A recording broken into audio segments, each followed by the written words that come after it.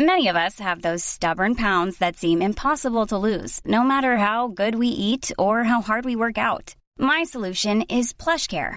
PlushCare is a leading telehealth provider with doctors who are there for you day and night to partner with you in your weight loss journey. They can prescribe FDA-approved weight loss medications like Wegovy and Zepbound for those who qualify. Plus, they accept most insurance plans. To get started, visit plushcare.com/weightloss. That's plushcare.com/weightloss. Hej och varmt välkomna till Från motvind till medvind podcast. En podcast där vi diskuterar motgångar, misslyckanden, kriser och vägen till framgång. Kul! Ja, eller hur? Jag heter Sheffet Katana och idag har vi besök av ingen mindre än Peter Rung. Peter har jag sett upp till ända sedan jag kom i kontakt med honom för cirka 6-7 år sedan. Och jag måste få säga att jag verkligen uppskattar och är tacksam över Peter och hans fru Nina Rungs arbete med att förebygga och förhindra våld i nära relationer. Och att Peter går till botten med machokulturen. Jag tycker det är absurt att machokulturen existerar än idag. Jag är också tacksam över att Peter och hans fru har bildat en organisation, Huscourage, som vi kommer att prata om en hel del idag. Peter är bland annat utbildare, föreläsare och handledare kring just våldsprevention, machokultur och normförändrande arbete. Varmt välkommen Peter! Tack snälla ju! Hur står det till? Ja, men, jag tycker att det är bra, corona till trots. Vi har hållit oss friska. Det är inte jättemycket jobb för oss och det är ju desto mer tid med familjen. Vi har en 2-årig dotter, vi har en hundvalp på 1,5, eller man är inte längre hundvalp. Saker och ting funkar ändå. Det gör det, det löser sig. Jag måste säga att du har väldigt coolt och fint efternamn, Rung. Ja, roligt, det är ju min frus. Ja, jag vet. Det brukar vara tvärtom. Ja. Hur kommer det sig att du tar över hennes namn, inte tvärtom? Ja, dels så kände vi väl kanske att det fanns tillräckligt många Svenssons. Jag hette ju Peter Svensson tidigare. Men dels också för att liksom hedra Rung-släkten. Det är en liten släkt som inte har så många medlemmar. Så att vi blev en till var ju glatt. Ja, jag såg att det är cirka 145 personer i Sverige som har Rung som för- eller efternamn. Just det. Men en majoritet av dessa är 60-plussare. Ja. Bra. Du och din fru Nina har ju bildat en organisation som heter Huscourage. Och jag skulle gärna vilja att du berättar för oss om den organisationen. Varför bildade ni den och vad var det ursprungliga syftet med Huscourage? Ja, det kan jag berätta. Huscourage myntades ju av oss för 6 år sedan, 2014. Vid den här tiden så höll jag på att utbilda mig inom något som heter MVP, Mentors in Violence Prevention, som är en amerikansk metod som en kille som heter Jackson Katz har grundat, som kommer ur 2 saker: att förändra machokulturen, men också att få människor att agera kring machokultur, typ sexism, homofobi, rasism, våld, att få människor att kliva in i skolkorridorer eller omklädningsrum och säga stopp, nej, inte här, sluta. Så jag, som redan hade då ett intresse för just civilkurage, diggade verkligen MVP. Jag minns att på de här första utbildningshelgen att jag satt efter 2 timmar och var så här: jag är hemma nu. Det här vill jag jobba med resten av livet. Nina vid den här tiden jobbade på polisen som utredare på familjevåld. Eller, vad heter det? Special Investigator, Special Crime Unit Investigator tror jag det hette till och med på hennes. Okay. Så hon var liksom utredare och utredde de här brotten kring våld i en relation. Och vi hade sett sedan 2012, vi hade haft många samtal kopplat till det här och sorger, ilska, varför gör inte fler någonting, hur kan det fortgå? Dels ur ett bredare liksom så här, samhälleligt, varför är inte diskussionen högre upp på agendan, men också så här enskilt, varför agerar inte du som granne eller jag när vi hör eller ser något? There's never been a faster or easier way to start your weight loss journey than with PlushCare. PlushCare accepts most insurance plans and gives you online access to board-certified physicians who can prescribe FDA-approved weight loss medications like Wegovy and Zepbound for those who qualify. Take charge of your health and speak with a board-certified physician about a weight loss plan that's right for you. Get started today at plushcare.com/weight-loss. That's plushcare.com/weight-loss. plushcare.com/weight-loss. Hiring for your small business? If you're not looking for professionals on LinkedIn, you're looking in the wrong place. That's like looking for your car keys in a fish tank. LinkedIn helps you hire professionals you can't find anywhere else, even those who aren't actively searching for a new job but might be open to the perfect role. In a given month, over 70% of LinkedIn users don't even visit other leading job sites. So start looking in the right place. With LinkedIn, you can hire professionals like a professional. Post your free job on linkedin.com/people today. Så en kväll från egentligen ingenstans så är jag till Nina, vad tror du om att ha en policy i trapphusen? Att liksom ha någonting som berättar för grannar hur vi önskar att man ska agera, när vi önskar att man ska agera och hur och varför. Och det blev startskottet för Huskurage. Vi införde det i vår egen bostadsrättsförening i Fredhäll. Och så fort vi hade gjort det så klev vi ut med det och pratade om det på Instagram, på Facebook och gjorde någon form av pressis kring det. Okej. Vad fanns det för behov av att ha Huskurage? Men jag skulle säga att det främsta behovet, det är liksom grannsamverkan. Det bygger på samma kriminologiska teori, rutinaktivitetsteorin, det här som vad som möjliggör ett brott. Och det är det här, behovet är att vi måste få fler att agera. Vi har runt 16-17 män varje år som dödar en partner, nuvarande eller tidigare, ofta vid skilsmässa eller jag vill göra slut. Och det förändras inte. Även om vi har en så här ring störningsjouren, ring polisen. Statistiken ser likadan ut. Så det vi gör och det vi alltid har gjort kan vi inte fortsätta göra om vi vill rädda liv. Så behovet var att skapa en förändring, en attitydförändring. Och attitydförändringen som vi kände behövdes var ju att det är jag som måste tänka efter vad jag kan göra. Inte att jag vad kan Shafkat som är min granne göra? Han gör något om det är tillräckligt illa. Eller jag ringer polisen så gör den personen något. Eller jag ringer störningsjourer så de gör något. Alltså hela den här ansvarsförskjutningen som är någon annans uppgift att lösa problemet. Så också därav som polisen ser ut som den gör. Att knacka på. Det handlar om att jag blir ställd inför någonting. Då ska jag knacka på. Och då kanske man tänker, det gör inte alla. Men då är 2, hämta hjälp. Så kanske benägenheten att hämta hjälp ändå ökar om jag precis har låtit bli att knacka på.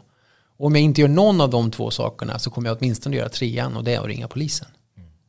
Så behovet var dels det, att förändra attityden kring vem det är som är en lösning på problemet. Att det är jag kan knacka på, jag kan hämta hjälp, jag kan ringa polisen. Men dels också ett kunskapsbehov. Att vi får prata om våld i en relation för vad det är. Att 200 000 barn i Sverige lever i hem med våld i en relation. Att 16-17 män mördar en kvinna de har eller har haft en relation med varje år. Att några barn och kanske någon man per år också dödas av våld i nära. Att vi måste få ut det budskapet. Så det är det som är ditt goda skäl att knacka på. Inte att folk skäller och bråkar utan för att du faktiskt kan rädda liv. Hur funkar det när en viss förening visar ett intresse för att det liksom ingår ett samarbete med det? Vad är det man gör då? Ja men så här, vi har ju hela tiden tänkt låga trösklar. Vi fick tidigt frågan så här, men ska ni inte certifiera hus och bostadsrättsföreningar och samfälligheter och villägarföreningar och kommuner i de här grejerna? Men det är så här, att du vet, skapa ett företag kring att rädda liv. Det funkar liksom inte. Jag vet inte, det kändes har aldrig känts bra för oss. Utan det som har känts bra för oss det är att sänka tröskeln. Det är gratis att införa, vem som helst kan göra. Du och din bostadsrättsförening kan gå in på vår hemsida huskurage.se, hämta hem en policy, hämta hem en information. Ni kan beställa en bok som är i princip gratis, kostar 10 kronor boken nu, Huskurage. Och sen inför och antar man. Och man sätter upp policyn, vilket i sig funkar precis som grannsamverkan. Jag ser skylten, det minskar benägenheten att utsätta någon för våld och det ökar känslan av att jag inte är ensam. Har ni någon typ av föreläsning eller seminarium för de här föreningar som ingår i samarbete med er? Alltså på något sätt liksom höja kompetensen hos de här personerna som är aktiva i föreningarna, liksom medlemmar i föreningarna. Ja men just det, ja, men det finns ju sådana förfrågningar ibland. Oftare faktiskt från bostadsbolag eller fastighetsägare eller kommuner. Typ att Wallenstam som antagit huskurage, de frågar hej, kan ni komma och föreläsa för vår personal? Så alla förvaltare och alla på kontoret får samma information. Då har vi svarat ja på sådana förfrågningar. Men i regel eller oftast när någon frågar så hänvisar vi till liksom den kunskap som finns. Dels är det billigare för er att köpa in en bok och den svarar på alla frågor man kan tänkas ha. Eller det är, ni kan göra NCK, Nationellt centrum för kvinnofrid, har liksom en gratis webbutbildning på 1 till 2 timmar. Vi föreslår oftast att man ska samverka lokalt. Kvinnojouren, tjejjouren, ungdomsjouren, mansjouren. De sitter på jättemycket viktig kunskap, lokal kunskap som vi inte har. Men med samma kunskap om våld i en relation. Vilket ju är liksom incitamentet för att agera. Så vi försöker liksom att knuffa huskurage från oss på alla sätt vi kan. Inte så att vi inte är stolta över det och tycker att det är grymt. Utan så här för att vi tänker att kraften behöver finnas lokalt. Vilken betydelse tycker ni huskurage har haft för de kvinnor och barn som har befunnit sig i utsatta situationer?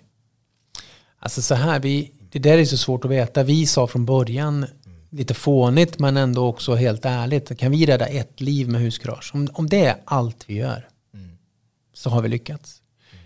Och det vet vi att vi har. Vi har grannar som har agerat på sätt som har räddat liv. Där kvinnan själv har sagt, eller kvinnorna som har skrivit till oss eller vittnat på andra sätt, säger så här, hade inte den här grannen kommit så hade jag inte varit vid liv nu mest troligt. Så det är en stor betydelse. Sen vet man ju inte, det är det som är trixet med huskurage också, och precis som grannsamverkan. Du vet ju inte hur stor del av det brottsförebyggande som sker av att du bara sätter upp lappen och tar ställning. Redan där så minskar ju benägenheten att använda våld. Sen kan det ju vara så att du utöver det då, när det väl sker våld, får fler grannar att agera såklart. Och det har man ju sett när man har gjort lite trygghetsundersökningar i vissa bostadsbolag och kommuner, att benägenheten att agera faktiskt ökar, men också tilltron och förhoppningen om att andra ska agera ökar. Du, var i landet anser du att behovet av huskurage är allra störst? Eller om jag får säga så här, var förekommer mer våld i nära relationer, alltså geografiskt? Det där är ju supersvårt. Jag läser någon undersökning om landsbygden till exempel. Där man då bor mycket glesare och inte i liksom flerfamiljshus i samma utsträckning. Där pratar man om att när väl våldet upptäcks så har det oftast gått väldigt, väldigt långt. Att det finns liksom en hederskultur på landsbygden som är att jag är själv uppvuxen på landsbygd i en bruksort. Liksom, att där kände ju alla. Så det är superpinsamt att vara den som det slåss hos eller som sups eller som lider av psykisk ohälsa. Det blir som en tystnadskultur och hederskultur kopplat till det. Så det skulle ju behövas liksom jättebra grannsamverkan och huskurage på landsbygden just därför. Men sen så är det ju fler människor det bor på ett ställe, desto större är behovet av huskurage, för desto större är risken att någon använder våld. Du, vi vet ju om att våldet i nära relationer ökar i samband med längre ledighet, i samband med semestrar.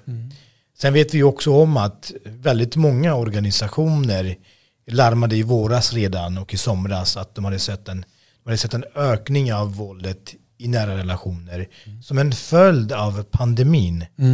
Enligt BRIS så ökade samtalen från oroliga barn med hela 30% under april i år.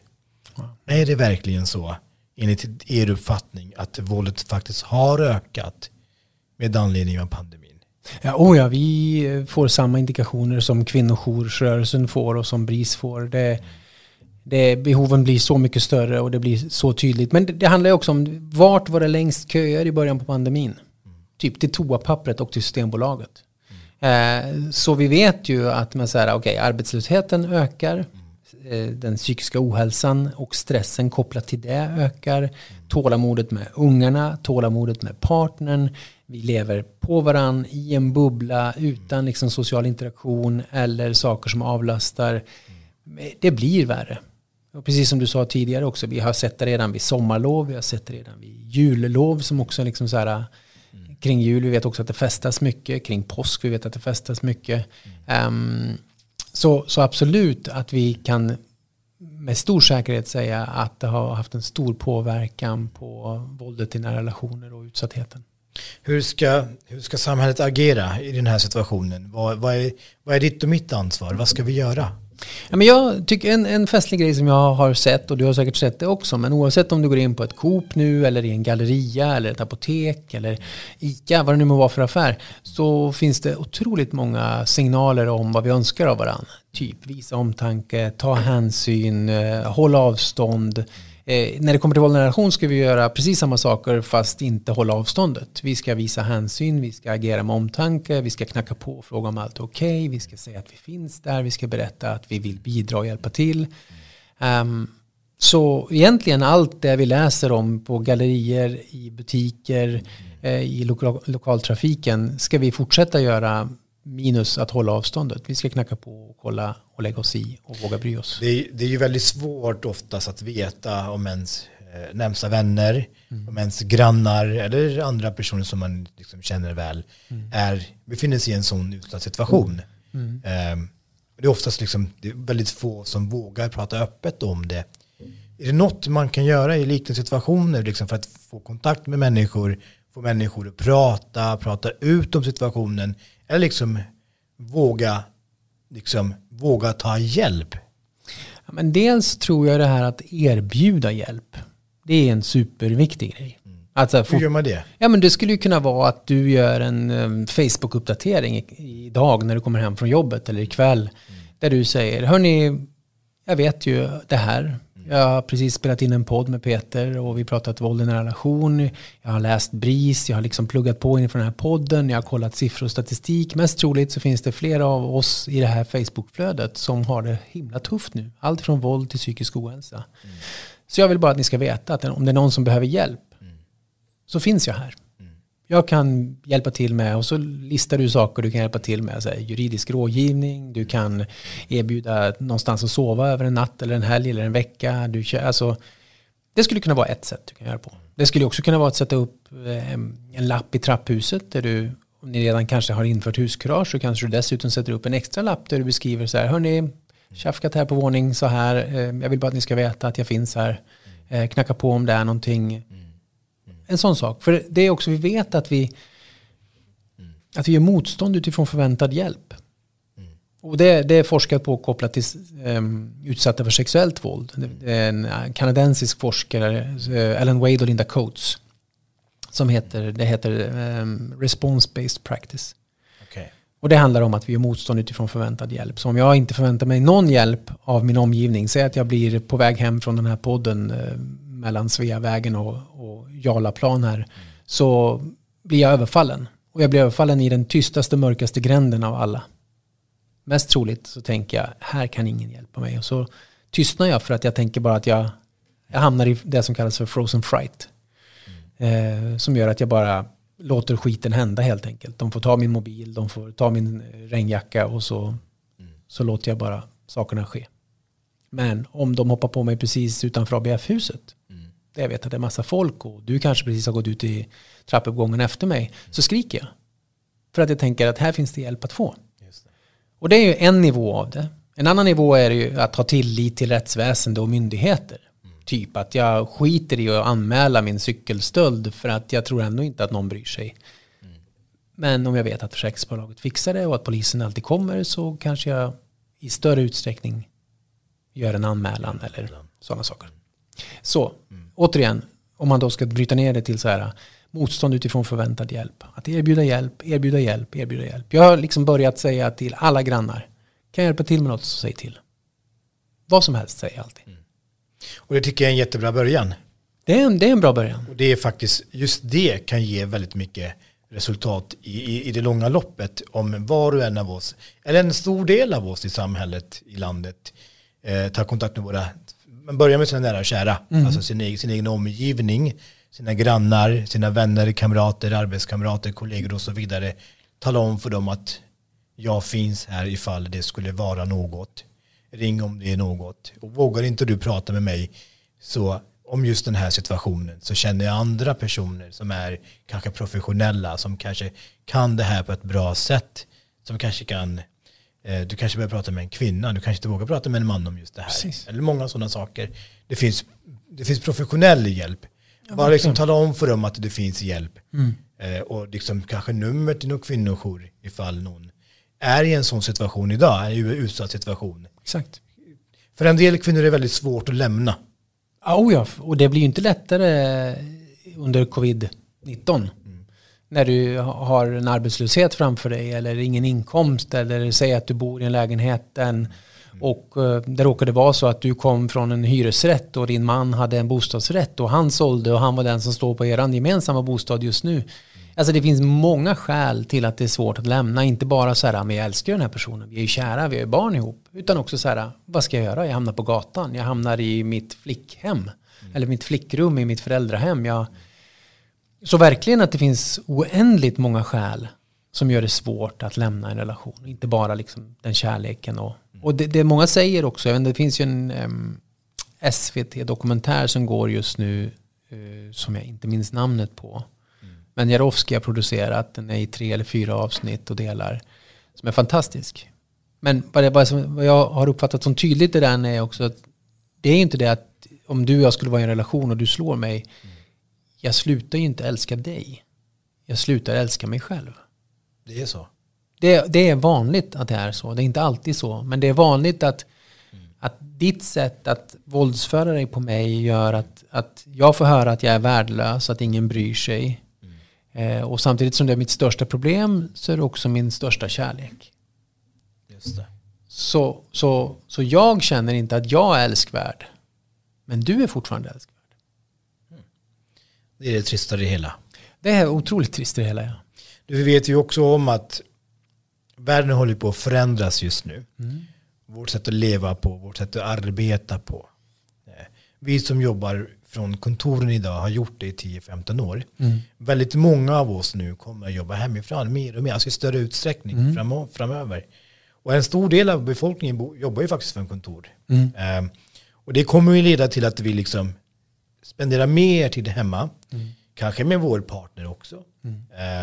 Vi kommer att träffa våra arbetskamrater i samma utsträckning som vi gjorde tidigare. Jag vet att redan nu finns det flera företag som köper stolar och arbetsbord och skrivare och liksom allt annat för sina anställda så att de kan jobba hemifrån. Redan nu finns det flera exempel. Och det kommer att öka. Det blir billigare för företagen att liksom köpa ett skrivbord och stol och lite annat och liksom be den anställda jobba hemifrån 3-4 dagar i veckan och sen komma förbi en gång i veckan. Även det kommer ju påverka situationer för de människor som är i utsatta situationer. Men framförallt så tänker jag också att det skulle ju också kunna leda till ökat våld i nära relationer. Alltså det kommer öka ännu mer jämfört med tidigare för att nu är vi mer hemma. Och framförallt så blir det kommer en stor klump i magen för de människor som redan är liksom obekväma med att vara hemma med sin partner under en alldeles för lång tid. Och nu tvingas man till det. Ja, verkligen. De sociala skyddsnäten blir färre. Och hur ska man tänka i de situationer? Liksom, kan man förebygga? Det går inte att förebygga att folk ska jobba hemifrån för det är liksom väldigt svårt att påverka det. Men skulle man kunna göra någonting för de personer som har en klump i magen idag eller kommer ha det framöver? Liksom erbjuda hjälp på något sätt till de människor? Ja, men dels med det, givet det du säger att du som arbetsgivare, säger vi då, du har den här kunskapen. Du har det här perspektivet med dig i ditt ledarskap. Så du kommer ju vara en sån sorts arbetsgivare som har med det här. Du gör incheckningsövningar med dina anställda när jag har videokonferenser. Du skickar ut små mejl om vart man kan få hjälp. Och så här, jag vet att den psykiska ohälsan är liksom något som kan drabba oss alla. Våldet i en relation ser ut så här procentuellt. Så kan det finnas någon här på vårt jobb som är utsatt eller lever i ett hem med våld. Alltså, återigen, att ha det här med sig. Vi pratar ofta om det när vi pratar med så här, skolor eller företag som jag jobbar med de här frågorna. Så här, när vi har den här kunskapen, när vi vet hur statistiken ser ut. Typ Scania, Södertälje. De har 10 000 anställda. Så när vi pratar om att 200 000 barn i Sverige lever i hem med våld, det är 10% av alla barn i Sverige. Så då vet vi att 10% av alla barn till de som jobbar på Scania lever också i hem med våld enligt statistiken. Så om man då tar en sån nationell statistik och så Scania-fierar man den, eller som jag gjorde när jag jobbade med Hammarby fotboll, vi Hammarbyfierar siffror. Så ni har 3500 unga i er verksamhet. Så 10% av dem, 350, lever i hem med våld. 20% av dem, 700, lever i hem med missbruk och psykisk ohälsa. Hur kan ni vara en stöttepelare, en trygghet för de här unga? Det är ett jätteintressant perspektiv. Om man börjar med arbetsgivaren, om alla arbetsgivare börjar tänka så, att vi nu framöver kommer skicka våra anställda kommer jobba hemifrån mer och mer framöver. Har vi verkligen haft diskussioner med våra anställda om hur de har det hemma? Klarar de av att jobba hemifrån under en längre period? Hur är dennes relation med sitt respektive och så vidare? Ja, visst. Sen också lägga ansvaret på olika, om det är föreningar eller liksom ideella organisationer och så vidare. Jag tycker det är ett intressant perspektiv. Ja, men jag tänker att, eller för oss har det varit så uppenbart att det är så vi måste jobba sedan vi drog igång Huskurage. För att när Huskurage antas av ett lokalt, vi säger i Katrineholm, hyreshuset i Katrineholm. Det är en liksom fastighetsägare i Katrineholm som har dryga 2000 hyresrätter eller bostadsrätter. Eller blandning av det. Så när vi jobbade med dem så sa vi tycker också att ni ska samverka och stötta tjejjouren, ungdomsjouren och kvinnojouren i Katrineholm. Okay. Och vi tycker att ni ska använda lokal kraft som typ föreningsliv som ambassadörer. Så hux flux så hade ju då gänget på hyreshuset varit så här, ja men just det, vi sponsrar ju Katrineholms bandy. Så 1 år in i Huskuragearbetet så spelar Katrineholms bandy som är stora, liksom den största sporten där omkring, in en video där man tar ställning mot våld i nära relation, man tar ställning för att fler ska agera, man är Huskurageambassadörer. Och tjej- och ungdomsjouren i Katrineholm får liksom bidrag från Katrineholm, eller hyreshuset för att vara ute och träffa fler ungdomar. De har ju vissa, vad säger man, lokaler som också är inte bostäder utan, vad säger man då? Radhus? Nej, utan snarare typ så här en skola eller en fritidsgård. Sådana också. Så då har ju de så här, men här kan ni sitta. Ni kan sitta i samma lokal som fritidsgården som vi också hyr ut till. Så träffar ju också ungdomarna tjejjouren i Katrineholm. Samtidigt som man får in en fot där och ungdomarna får ett perspektiv som tjejjouren har, där man kan prata om våld i nära och våld i ungas relationer och normer och bla bla bla. Det är ju folkbildning på riktigt. Ja, men det blir liksom som ett lokalt nätverk. Det vi blir viktiga för varandra hela tiden. Så vi behövs ju inte där. Tjejjouren och kvinnojouren gör ett fantastiskt jobb. Katrineholms bandy går ut och pratar om det här och hyreshuset liksom jobbar i alla riktningar. Ja, jättebra exempel faktiskt.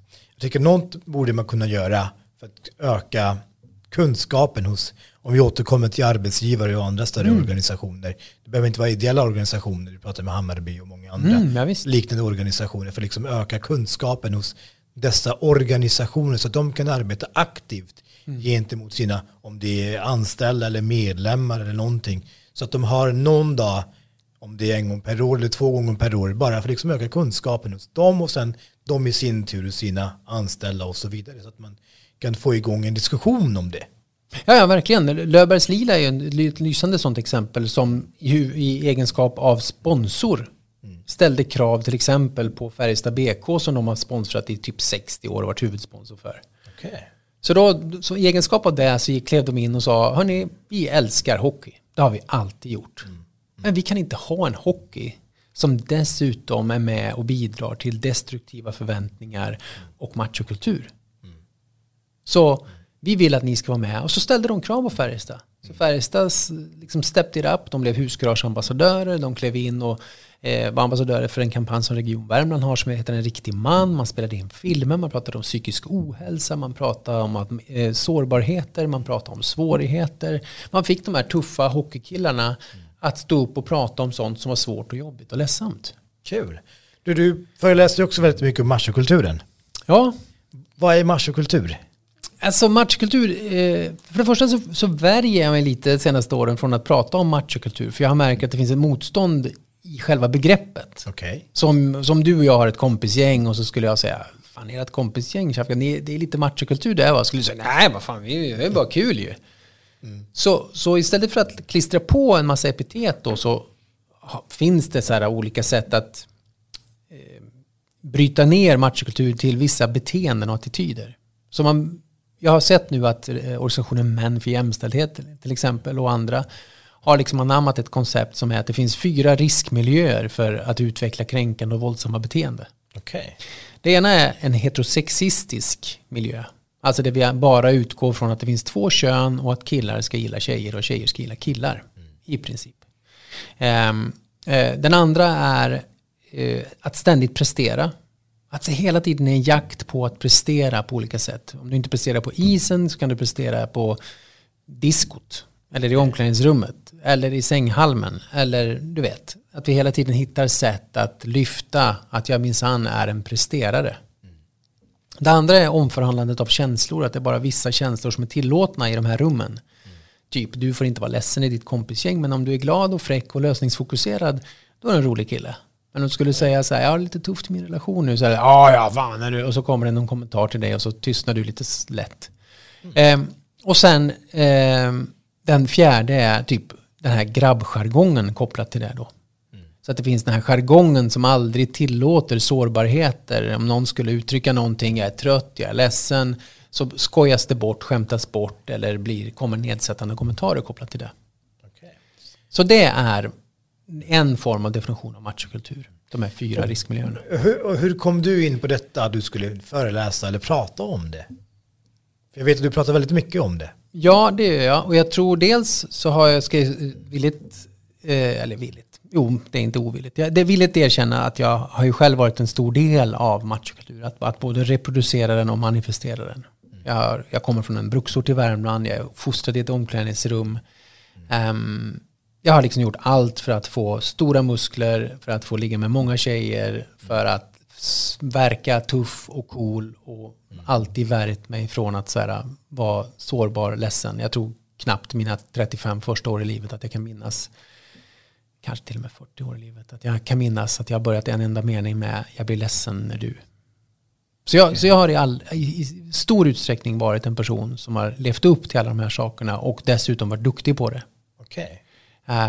Men jag har också samtidigt som det haft en sårbarhet där det inte har känts bra i magen, där jag har alltid vetat när jag gick över gränsen men alltid tyckt att det här high-fiven och hejaropet och att få vara med kompisgänget en gång till, att det var värt det på något vis. Och varför är den här kulturen dålig för män eller för samhället? Varför är det inte bra? Men dels så är den ju inte bra för att den får oss att gå över gränser. Både egna och andras. Det man ska komma ihåg är, och det här är en viktig aspekt av det. Vi kan prata om män som så här, vi är överrepresenterade som män som utsätter andra. Både kvinnor och män. Vi är liksom 98-99% av alla misstänkta för sexualvåldsbrott är pojkar och män.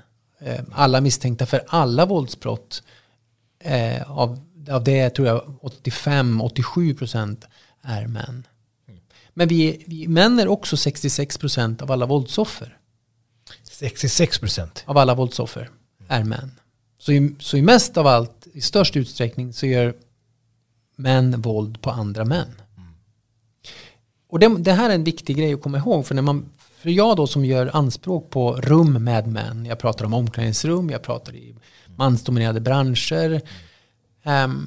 Så märkte jag efter något år så här, just det går så där när jag drar det här snacket om män som förövare och män som våldsverkare. Det är många korslagda armar och många som inte liksom, som har slutat lyssna vid det. Så här, inte alla män vill ju någon skrika eller så här. Jag känner inte alls igen mig i det här. Jag minsann aldrig varit en sån som har tafsat eller bråkat eller slagits. Däremot har jag sett andra som har bråkat och slagits och tafsat. Så, men när vi pratar om män som är utsatta för våld. Vi pratar att 72-75% av alla som tar livet av sig är pojkar och män. Just det. Två av 3 personer som tar livet av sig är män. Det är superhöga siffror på det. Den psykiska ohälsan, och det ska också sägas att det är fler kvinnor som försöker eller gör självmordsförsök. Men Men män är mer drastiska. Men män lyckas mer än kvinnor. Precis. Vi tar till ett vapen eller hoppar framför ett tåg eller hänger oss. Eller kvinnor kanske tar tabletter, piller, skär sig. Men var börjar den här machokulturen i en mans liv? Alltså, när liksom skolas man in i det? Alltså tyvärr skulle jag säga förskolan. Redan där? Redan där så har vi lärt oss vad som är pojkigt nog och vad som är flickigt. Jag träffade en kompis söder om Söder. Han jobbar på Södermalm. Han berättade att hans son som är 5 kom hem från skolan och sa jag kan inte ha rosa strumpor längre i förskolan. Varför? Nej, det är inte pojkigt. Okay. Hans jämnåriga kompis hade haft långt hår hela sitt liv. När han blev 5 så insåg han det är inte killigt nog och så rakade han av sig. Okay. Och det här är liksom Stockholm. Det är Stockholm. Det är inte en bruksort i Värmland där jag kommer ifrån. Så redan där har vi, och det ser man också att, redan att förskolepedagoger gör skillnad på oss utifrån kön.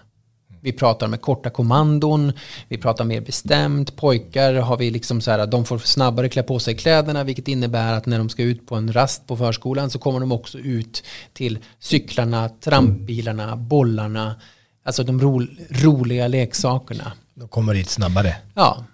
Och tjejerna får lära sig att vänta och liksom hela tiden. Så pojkarna har mindre tålamod med att vänta, vilket gör att de är i en sämre position när de börjar skolan. Så deras läshuvud finns inte riktigt där på samma sätt och med samma naturlighet till exempel som tjejer. Så då börjar de misslyckas i skolan. Så istället för att vara sämst i skolan så blir de bäst på att vara sämst i skolan. Så de blir likgiltiga, de skiter i betygen och så har vi en antipluggkultur. Och med en antipluggkultur så följer också att vi har färre som gör en akademisk examen eller en akademisk resa. Så man får hantverkare, hantlangare. Inget fel på de yrkena, de är supervärdefulla. Men förstår jag menar att... Ja. Den kulturen man har hemma också. Med liksom pappa som förebild, pappa som följer med till matcherna, pappa som liksom tar med sonen till olika aktiviteter. Och den diskussionen som pappor har till sina barn, skulle det också kunna vara liksom en bidragande orsak till machokulturen? Ja, absolut. Det ser man ju supertydligt när man är ute bland högstadieelever eller gymnasieelever vart det här motståndet till jämställdhet eller feminismen kommer. När de så här rabblar upp någonting. Okej, vart har du fått den där idén ifrån? Det är min egen. Jaha, berätta mer om den. Och så finns det inte som ingen botten i det, utan det är bara en upprepning och imitation av vad ens pappa har hört. Vad man har hört ens pappa säga. Men det ska också säga att vänder vi på det så har ju en pappas roll i barns liv en superviktig effekt. När man börjar prata så här, man är engagerad i att laga mat, att städa, att skjutsa till och från träningar. Alltså att det ser vi har så här långtgående effekter. Typ att om en pappa är frånvarande eller ena partnern är frånvarande så påverkar det inte bara barnets anknytning och tillit och trygghet och så här, kognitiva utveckling och känslomässiga utveckling. Det påverkar också ens partner. Så om du är tillsammans med en kvinna och hon är den som är hemma med era barn, då kommer hon för resten av hennes yrkesverksamma liv i större utsträckning vara sjukskriven än dig. Hon kommer att vabba med barnen för det är hon som är närmast barnen, men hon kommer också må sämre själv. Hon kommer att ha en sämre sexuell och reproduktiv hälsa. Så det kommer påverka ert och ditt sexliv. Det kommer påverka hennes hälsa kopplat till sexuell och reproduktiv hälsa. Det kommer alltså massa sådana trickle-down-effekter. Så på samma sätt som du beskriver så här, ja men pappor, det går lite i arv också, så vad var för inställningssaker? Absolut. Så därför blir ju superkraften i det här att få fler män engagerade i ett sånt här arbete, att vara en motkraft. Och hur får man till det? För det är väl ganska svårt att få männen att liksom dels inse att man är uppvuxen i en sån kultur, man är en del av det. Och sen, alltså först måste man lyckas med det. Och sen i nästa steg att få dem liksom tänka framåt. Men jag tror att en del är också lite samma som med huskurage, att säga kunskap.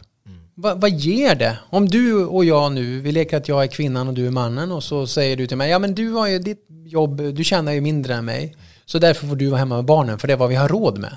Och så säger jag till dig, ja men vet du älskling, jag läste en studie från Folkhälsomyndigheten, tror jag det var, eller WHO. Och där stod det att vi kommer förlora på det här på lång sikt. För jag kommer att vara sjukskriven mycket längre. Jag kommer att få en sämre pension. Vår gemensamma pension blir då sämre. Jag kommer att må sämre. Vi kommer att få en sämre relation, du och jag. För du kommer att vara lika kåt och glad som alltid. Jag kommer inte vara det, för jag är trött. Jag mår sämre. Min kropp mår sämre. Så det odds för att vi gör slut ökar i samband med att du säger att du inte vill vara en del av våra barns tidiga uppväxtår. Intressant. Det förstår jag menar. Med den kunskapen kanske du skulle säga, vänta nu, vad sa du egentligen? Ja, det låter ju dumt. Då får jag nog överväga och tänka annorlunda. Alltså, eller så här, om jag vet att pojkar på landsbygd till exempel, eller förort, att det finns en antipluggkultur som i sin tur föder att vi läser inte böcker ens, som i sin tur gör att en 16-årig pojke som jämför sig med en 16-årig flicka, han har ett ordförråd på 15 000 ord, medan flickan har ett ordförråd på 50 000 ord som hon använder dagligen. Vad händer då? Det är stor skillnad. Det är stor skillnad. Så står den där 16-åringen och är förbannad för att den där tjejen dejtar en 24-årig kille. Och sen står han med en skiftnyckel i bakfickan och börnar med sin moped där i någon bruksort eller gruvort eller förort. Och undrar, varför är jag kvar här när alla tjejer drar till typ universitetet? Just det. Och så den psykiska ohälsan. Och så självmorden. Och så... Det man kan konstatera är att diskussionen om just machokulturen, den behövs. Men det är väldigt få som pratar öppet om det. Ja, men jag känner väldigt få som diskuterar om det liksom om det är i poddar eller har föreläsningar. Jag känner nästan ingen förutom dig. Nej, men jag skulle säga det blir fler. Idag är ju 19 november. Det är internationella mansdagen. Ja, det är det faktiskt. Ja, och det är ju spännande ju att det blev den dagen som vi är här. Men jag skulle säga att det blir fler. På de här 8 åren som jag har jobbat med det här på heltid mer eller mindre, så är samtalen mycket fler. Det är fler rektorer som får in de här samtalen på sina skolor och gör dem viktiga. Det är fler sponsorer som gör de här samtalen viktiga, dels på sitt eget företag men också ställer högre krav på sina föreningar som de sponsrar. Det är fler män generellt, liksom allt från Victor Leksells låt Svag som har ju flygit och anammats av alla, till liksom så här skådespelare som går ut och pratar som Morgan Alling eller någon andra som blir motkraft till allt det här Micke Persbrandtska som inte alls behöver vara dåligt alltid, men det finns plats och utrymme för sårbarheter på ett annat sätt. Då finns det hopp med andra ord. Supermycket hopp. Vad kul. Du Peter, tack så jättemycket. Tack så jättemycket för att du tog dig tiden, kom hit och vi fick lyssna på dig. Tack så mycket. Tack för att vi kom. Tack. Hej. Hej. Hej. Mom deserves the best, and there's no better place to shop for Mother's Day than Whole Foods Market. They're your destination for unbeatable savings, from premium gifts to show-stopping flowers and irresistible desserts. Start by saving 33% with Prime on all body care and candles. Then get a 15-stem bunch of tulips for just $9.99 each with Prime. Round out Mom's menu with festive rosé, irresistible berry chantilly cake, and more special treats. Come celebrate Mother's Day at Whole Foods Market.